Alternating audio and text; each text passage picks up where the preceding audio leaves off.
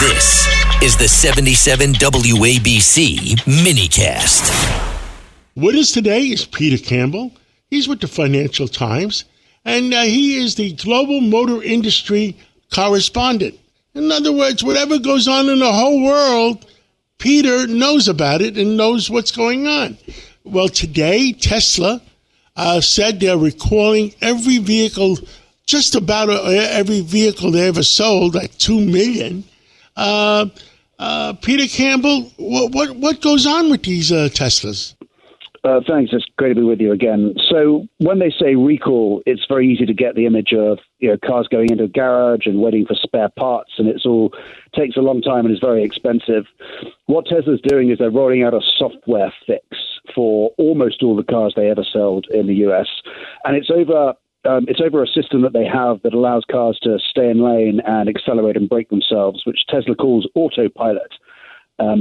We can get onto the naming of that in a second. But there was an investigation by the National Highway Traffic Safety Administration into Teslas that had accidents while using this system. And the regulator, NHTSA, has said that they have to recall, or they have to fix these 2 million vehicles, not because there's anything wrong with the driving systems in them, but because of the way the car monitors the driver while the system's in operation. Now, it's kind of quite important to understand that whenever this autopilot system is turned on, the driver still has to remain in control. You have to keep your eyes on the road. You have to keep your hands on the wheel. And what NHTSA, the regulator, said was that the system is open to not being used properly, that Tesla's safety warnings have to be much bigger. And so if you're driving along in it and you turn on autopilot and you take your hands off the wheel, Tesla has to give you much bigger warnings to put your hands back on the wheel and to pay attention. And there have been several accidents using this technology. There have been several fatalities involving this technology. And it's almost always been when people were not paying attention properly, or were using it in the wrong place, right? This technology is supposed to work between white lines on lanes, but if people are using it in the wrong place, the car will sometimes go in the wrong direction. So that's what comes down to the heart of this.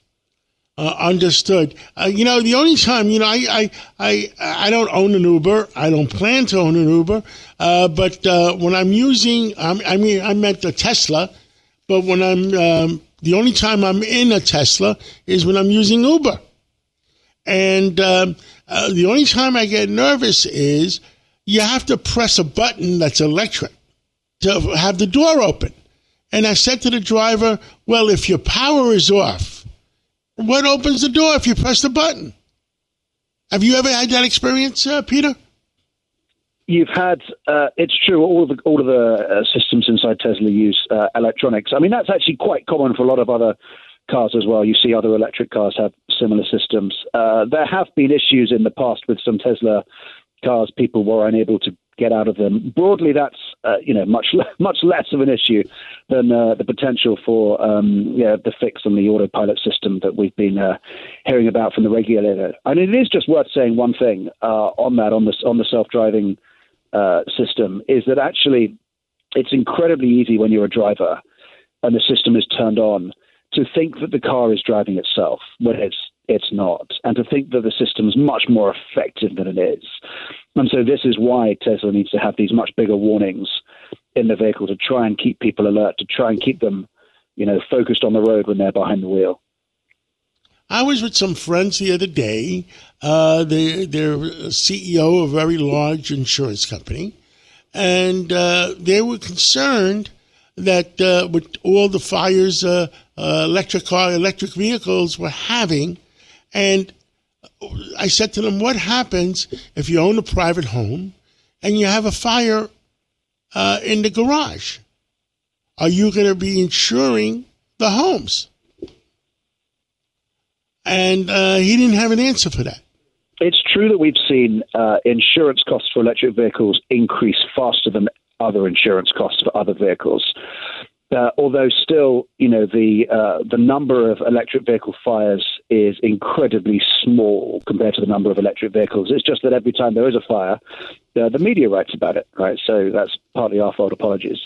But there is, so that might have created the impression that electric vehicles are far more likely to go up in flames than other vehicles. But the insurance industry finds that repairing electric vehicles is very expensive. That's true. And so that's why insurance costs have gone up a lot for EVs compared to for gas vehicles. But there is this perception around EV fires, which is broadly not fair, I think.